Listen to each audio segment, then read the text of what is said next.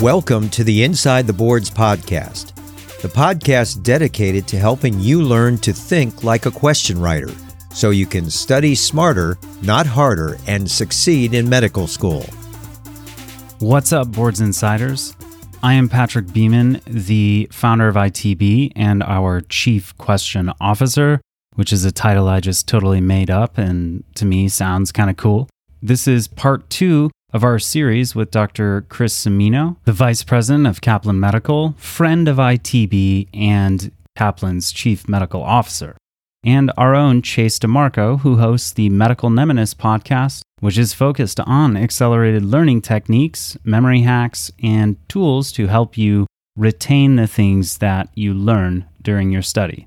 So let's get into it, but first, our question of the day from Kaplan's Step 2 CK Integrated Plan. ITB listeners can get 15% off any Kaplan course, and if you're an AMA member, you can tack on your 30% AMA discount for a total of 41% off. Go to kaptest.com, sign up for the integrated Step 2 CK plan or any other Kaplan course, and use ITB15 at checkout. All right, here is our question for today. A 26-year-old woman comes to the physician because of a 1-year history of amenorrhea. She has had occasional discharge from both breasts. She takes no medications. She has a 5-year-old child that she breastfed until age 9 months. There is diffuse enlargement of the thyroid gland on physical examination, and her breasts show expression of milk bilaterally. An MRI of the brain shows pituitary enlargement. Laboratory studies reveal an elevated serum prolactin, an elevated thyroid-stimulating hormone, and a decreased serum thyroxine level. A urinary beta-HCG is negative. All right, so our interrogatory is, which of the following is the most appropriate next step in management? Is it A, bromocriptine, choice B, cabergoline, choice C, radiotherapy, or choice D, thyroxine replacement? And the correct answer here is choice D, thyroxine replacement. All right, so this patient has hyperprolactinemia. She also has amenorrhea, galactorrhea, and hypothyroidism. Her MRI shows pituitary enlargement, so the correct diagnosis here, all things considered, is primary hypothyroidism, which is one of the functional causes of hyperprolactinemia. Hyperprolactinemia occurs in approximately 25% of patients with primary hypothyroidism. There will be thyrotrope cell hypertrophy and hyperplasia and an increased level of thyrotropin-releasing hormone, TRH, because of the lack of negative feedback by thyroid hormones. TRH causes a diffuse pituitary enlargement with increased synthesis and secretion of prolactin. Thyroid hormone replacement will restore normoprolactin levels and will cause regression of the pituitary enlargement. And just a brief word about the distractors. Bromocriptine and cabergoline are both dopamine agonists used for the treatment of prolactinomas. These medications may control the hyperprolactinemia in a patient like this, but they would not fix the primary problem, which is the hypothyroidism. And finally, radiation therapy. This would be a second-line treatment for hyperprolactinemia, along with something such as transsphenoidal surgery, but it is not a treatment for hypothyroidism. So here are the recaps. Get it? Recap, R-E-K-A-P-S, recap. All right. Number 1, primary hypothyroidism can present with hyperprolactinemia. 2, increased TRH stimulates the pituitary gland, causing prolactin secretion. 3, primary hypothyroidism plus secondary hyperprolactinemia. Treatment, thyroid replacement, and it will correct both. All right, and now back to the show. When taking something like the subject exam or the comprehensive exam, there is also a lot of confusion about outdated materials as far as when material gets quote-unquote retired, or if it's from an NBME, is it a retired question from the USMLE? How do some of these questions get cycled through, in what order, and how can we best prepare for these changes? That's a great question, and it kind of also picks up where I left off in terms of how does the question get on the test, how does it get off the test. So that committee gets through their 300 questions. They actually, usually a 2-day thing, and some of the stuff they're going to be working that night in the hotel to update the questions and re-review them. And then they get submitted, and they go through another review by the step 1 committee. And then they get put in as experimental items. And that's done so that the NBME can see what happens with these questions when real students answer them on the real test. And they may find, you know what, there are all these great questions on, let's say, patient safety, and the vast majority of students get them wrong. Well, that's because this one committee must have thought patient safety was important, and they happen to all agree, but apparently they don't, they're not in agreement with the majority of faculty who are teaching students. So students aren't learning this. So therefore, yes, we said it's on the test, but at least these particular questions aren't asking it in the way that most students are learning. So therefore, we're not going to use those questions for step 1. So those would be pulled out of it. Other questions in the experimental pool would get a good rating, and they'd say, oh, these worked out well.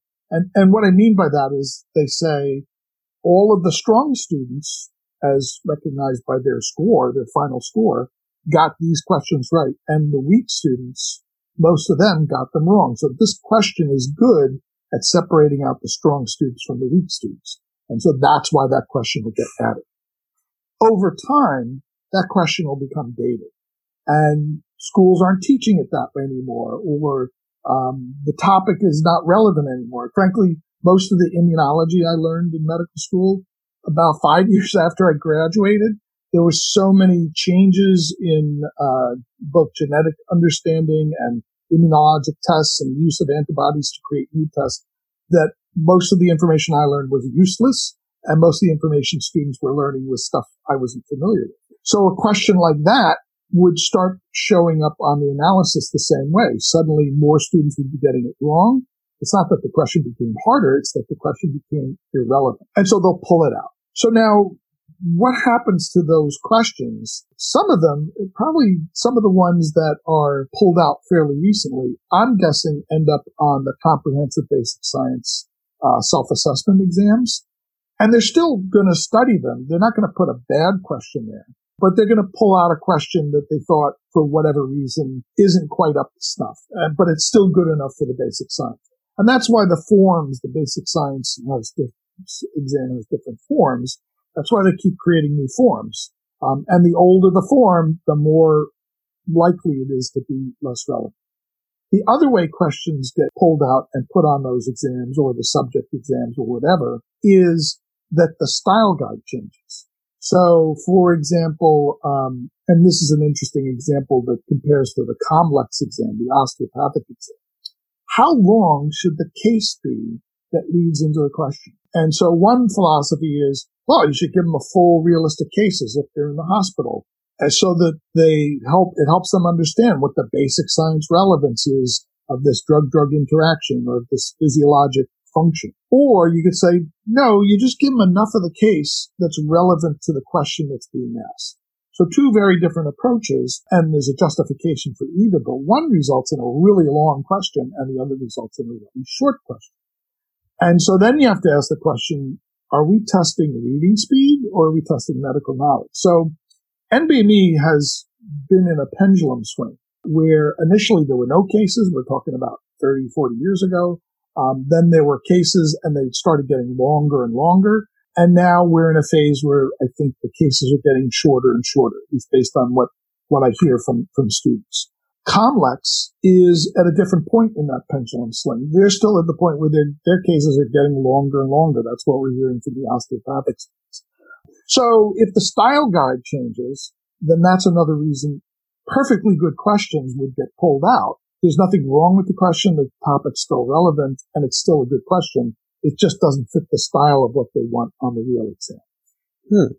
I noticed that the questions for instance, the NBME basic science comprehensive seem to be a lot longer in each question's paragraph, the number of sentences and words, compared to the last time I took the clinical sciences comprehensive exam. And I don't know if that has to do with a timing difference, if that much has shifted between, or if that is relevant to the two different types of tests.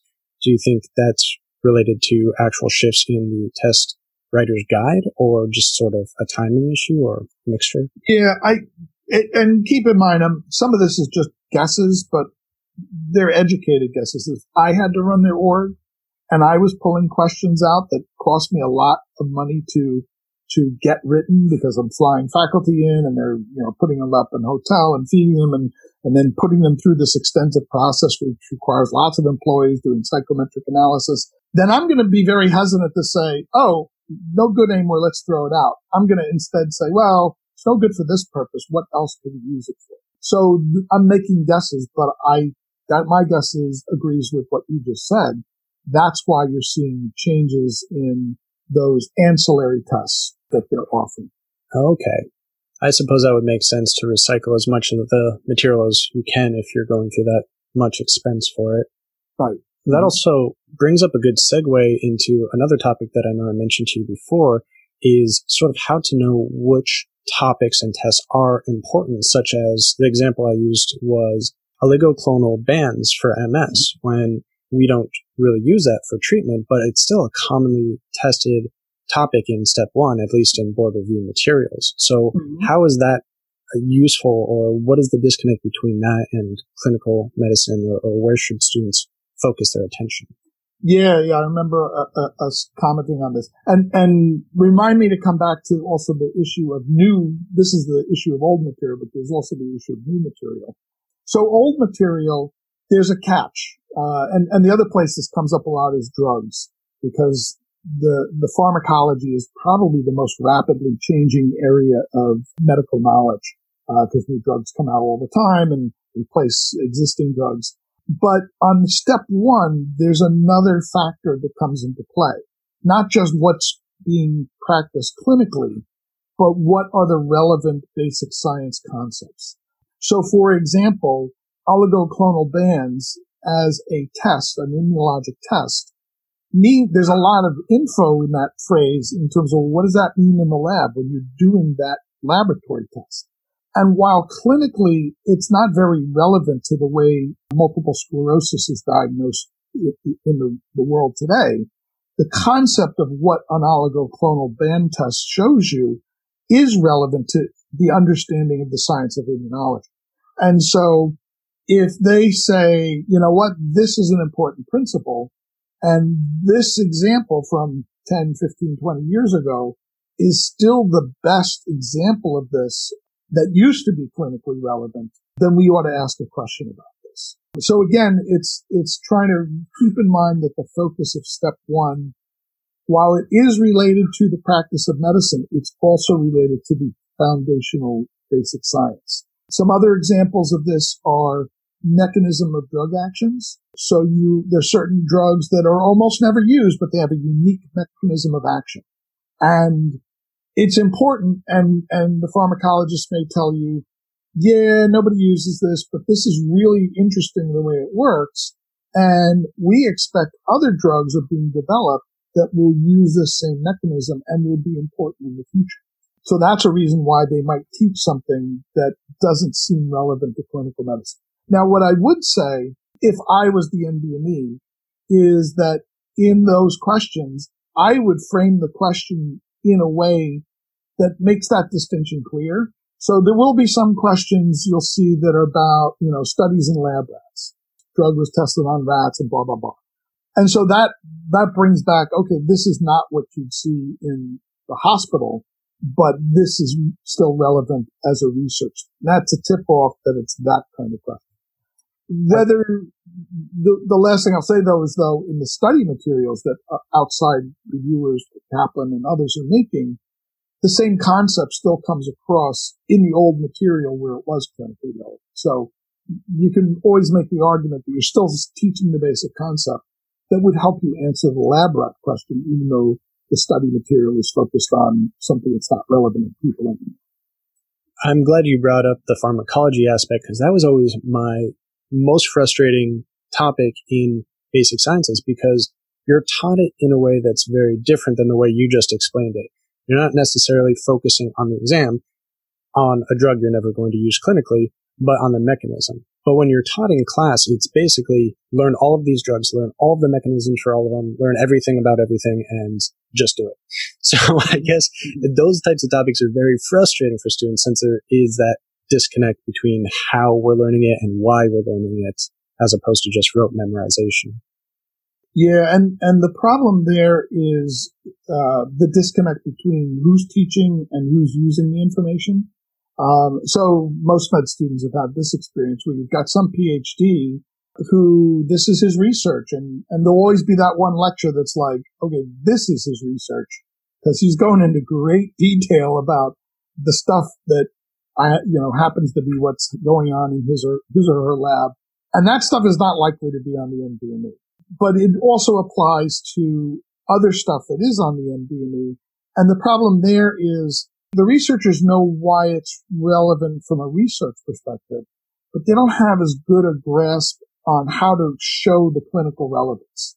They know theoretically that it's clinically relevant, but they can't speak to actual patients. So one thing medical schools are doing more and more is finding ways to bring the researchers and the clinicians together to improve what's being lectured and what's being tested in the school.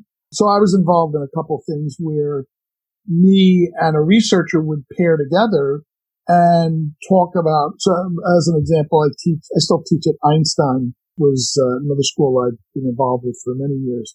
And we teach a thing on Wernicke's encephalopathy, and I give the clinical piece, but I've worked closely with the biochemists to talk about the electron transport chain, which is, basically where we're talking about how B vitamins affect the electron transport chain. And that's where it becomes relevant to Wernicke's encephalopathy. So they're not going to get a question in first year biochemistry on specifically Wernicke's encephalopathy, but it sure helps them understand why it's important to learn, to hear that clinical piece in side by side with how the mitochondria functions and so forth. That definitely helps to distinguish some of the different aspects of how it's taught and how we're tested. And I think that helps to clarify, at least for myself and hopefully for the audience as well, why some of these topics are so frustrating to learn, because you're not learning them in necessarily the proper context. Yeah. Mm-hmm. And then I know you wanted to talk about new materials as well, not just old material being retired, such as, I know at least in the past year or so, there's been a lot of, I don't want to say conflicting evidence, but different views on topics like contrast-induced nephropathy and whether it actually exists or not. How are topics like that maybe controlled or added or discussed in a sense of test writing questions? Yeah. So I'll talk about sort of a couple different classes of new material, some of which is easier to hypothesize about than others. So one good example is DSM-5 gets released. This was a couple years ago. But everyone knows that they're working on the next version of the Diagnostic Statistical Manual for Psychiatry, and they know what the release date is likely to be, but no one knows what's in it. So suddenly it's available, and we start getting students asking, what do I have to know about DSM-5? And the answer back then was, well, nothing, because it's not on the test yet. They didn't get it any earlier than we did. And so all those faculty who were writing questions, sure, NBME is going to say, oh, we got to start writing DSM-5 questions, or we got to edit the ones we have to see if they're still relevant to DSM-5. And that's a process. And so the process of recruiting people, writing the questions, getting them vetted, putting them through the experimental phase, and then finally saying the questions are good enough. We estimate when something new like that comes out, it probably takes anywhere from a year and a half to 2.5 years before it actually shows up on the test. So that's like a clear-cut example, but people are aware of this kind of thing all the time when suddenly Ebola is important because it hits the news, or suddenly spinal muscular atrophy is starting to become more important because there's increasing number of cases in pediatrics across the country. So those things then excite interest among students, but frankly, they're not going to be on the test or emphasized on the test for a couple of years probably. Then there's stuff where the NBME makes announcements, and that's trickier because on Veterans Day last year, I think it was, they announced they were going to start to be more content on military medicine. Well, they made the announcement. So for all we know, they could have been working on those questions for the last 2 years, and now they're ready to release them into the pool. The reality is a lot of military medicine is simply regular medicine, but in a military context. So the principles are the same. The focus is the same. It's really more about changing the cases in the questions. There's exceptions to that approach. But again, that's sort of the message we would give students. Yes, you need to be aware of what that means, but you probably have already been taught stuff, like nerve gas. And, it's like, well, what is nerve gas? Well, guess what? It's acetylcholinesterase inhibitor. So you learned about that. And so you need to just rethink the approach. The third is probably the most problematic, and that comes up with things like guidelines, or the example you mentioned, contrast enhancement. And it's important to remember that the mission of NBME is to write questions for state licensure, which means it is qualifying doctors for the general practice of medicine, and that their knowledge will fit in with what is the general standard across all doctors. So when there is a disagreement among doctors, that suddenly means there is no standard across the country for that. Now, there might be questions that are still in the exam that haven't been polled by the release of this new information. But what's going to happen is students across the country are going to start having trouble with those questions. And that's going to show up in the statistical analysis, and those questions will get polled. So there's a brief period where you got to kind of worry about that. But for the most part, they're probably on top of that and pulling some of that stuff proactively. Guidelines is another problem that's kind of thorny, but there's actually a simple approach to worrying about it. And the classic is, when do you do cancer screening? At what age? And so the American College of Obstetrics and Gynecology may say that pap smears should start at a certain age and breast exams at another age. And the Public Health Service may come out with a guideline that's almost the same but has a different age. So let's say, or colon screening is another good example. That's changed recently. And one age might be starting at age 45, and the other might say starting at age 55. So when do you start doing colonoscopies? Well, I don't know the answer, but neither does anybody else because there's conflicting evidence. The real concern for students is how will that show up on the test? And so my belief is the way it'll show up on the test is they will avoid it. If they're going to make a question like that, where knowing the age of screening is important, they'll stay away from the gray zone. So the patient will either be younger than 45 or older than 55, so that both guidelines remain correct. If you think how would they deal with that problem, that seems to me the most logical approach they would use. That segued perfectly and already answered the other question I was going to ask regarding, the difference in medical societies and guidelines. And do we use the USPSTF recommendations like some say? Do we use the medical society recommendations like others say?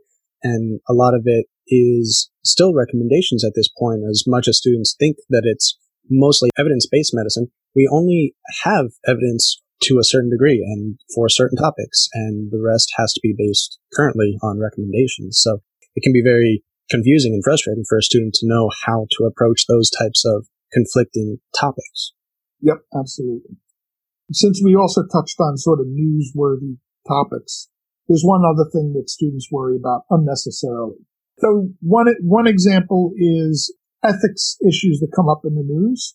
You have some patient on life support, and the father and mother want the life support removed, and the grandparents don't, and the hospital institutes tube feeding, and there's a whole huge legal battle that gets into the news, and everybody weighs in. And students then get concerned, not just students, but faculty start teaching this, and it becomes the focus of an ethics thing within the curriculum. And so how will that appear on the test? And a lot of those issues end up touching on not just ethical issues, but legal issues. And as soon as it touches on legal issues, there's the recognition that the laws in states are different. So even things like the definition of brain death can vary from state to state. The way that healthcare proxy is implemented, all of those things are state-specific laws. And NBME is writing an exam that is applicable to all states, and therefore it cannot reference any specific state law. So all of that stuff, which is very confusing, is not going to be on the test because it's different from state to state. That's good to know. I know a lot of material, especially in certain more conservative or more liberal states, is vastly different than, let's say, the state average throughout the U.S. So knowing that there's sort of one correct answer for those, or that it'll not be asked, is a good thing not to worry about. And I think that also brings up a great point for the next topic that we're going to discuss, and that has to do with learning certain materials from different disciplines for the step one anyway.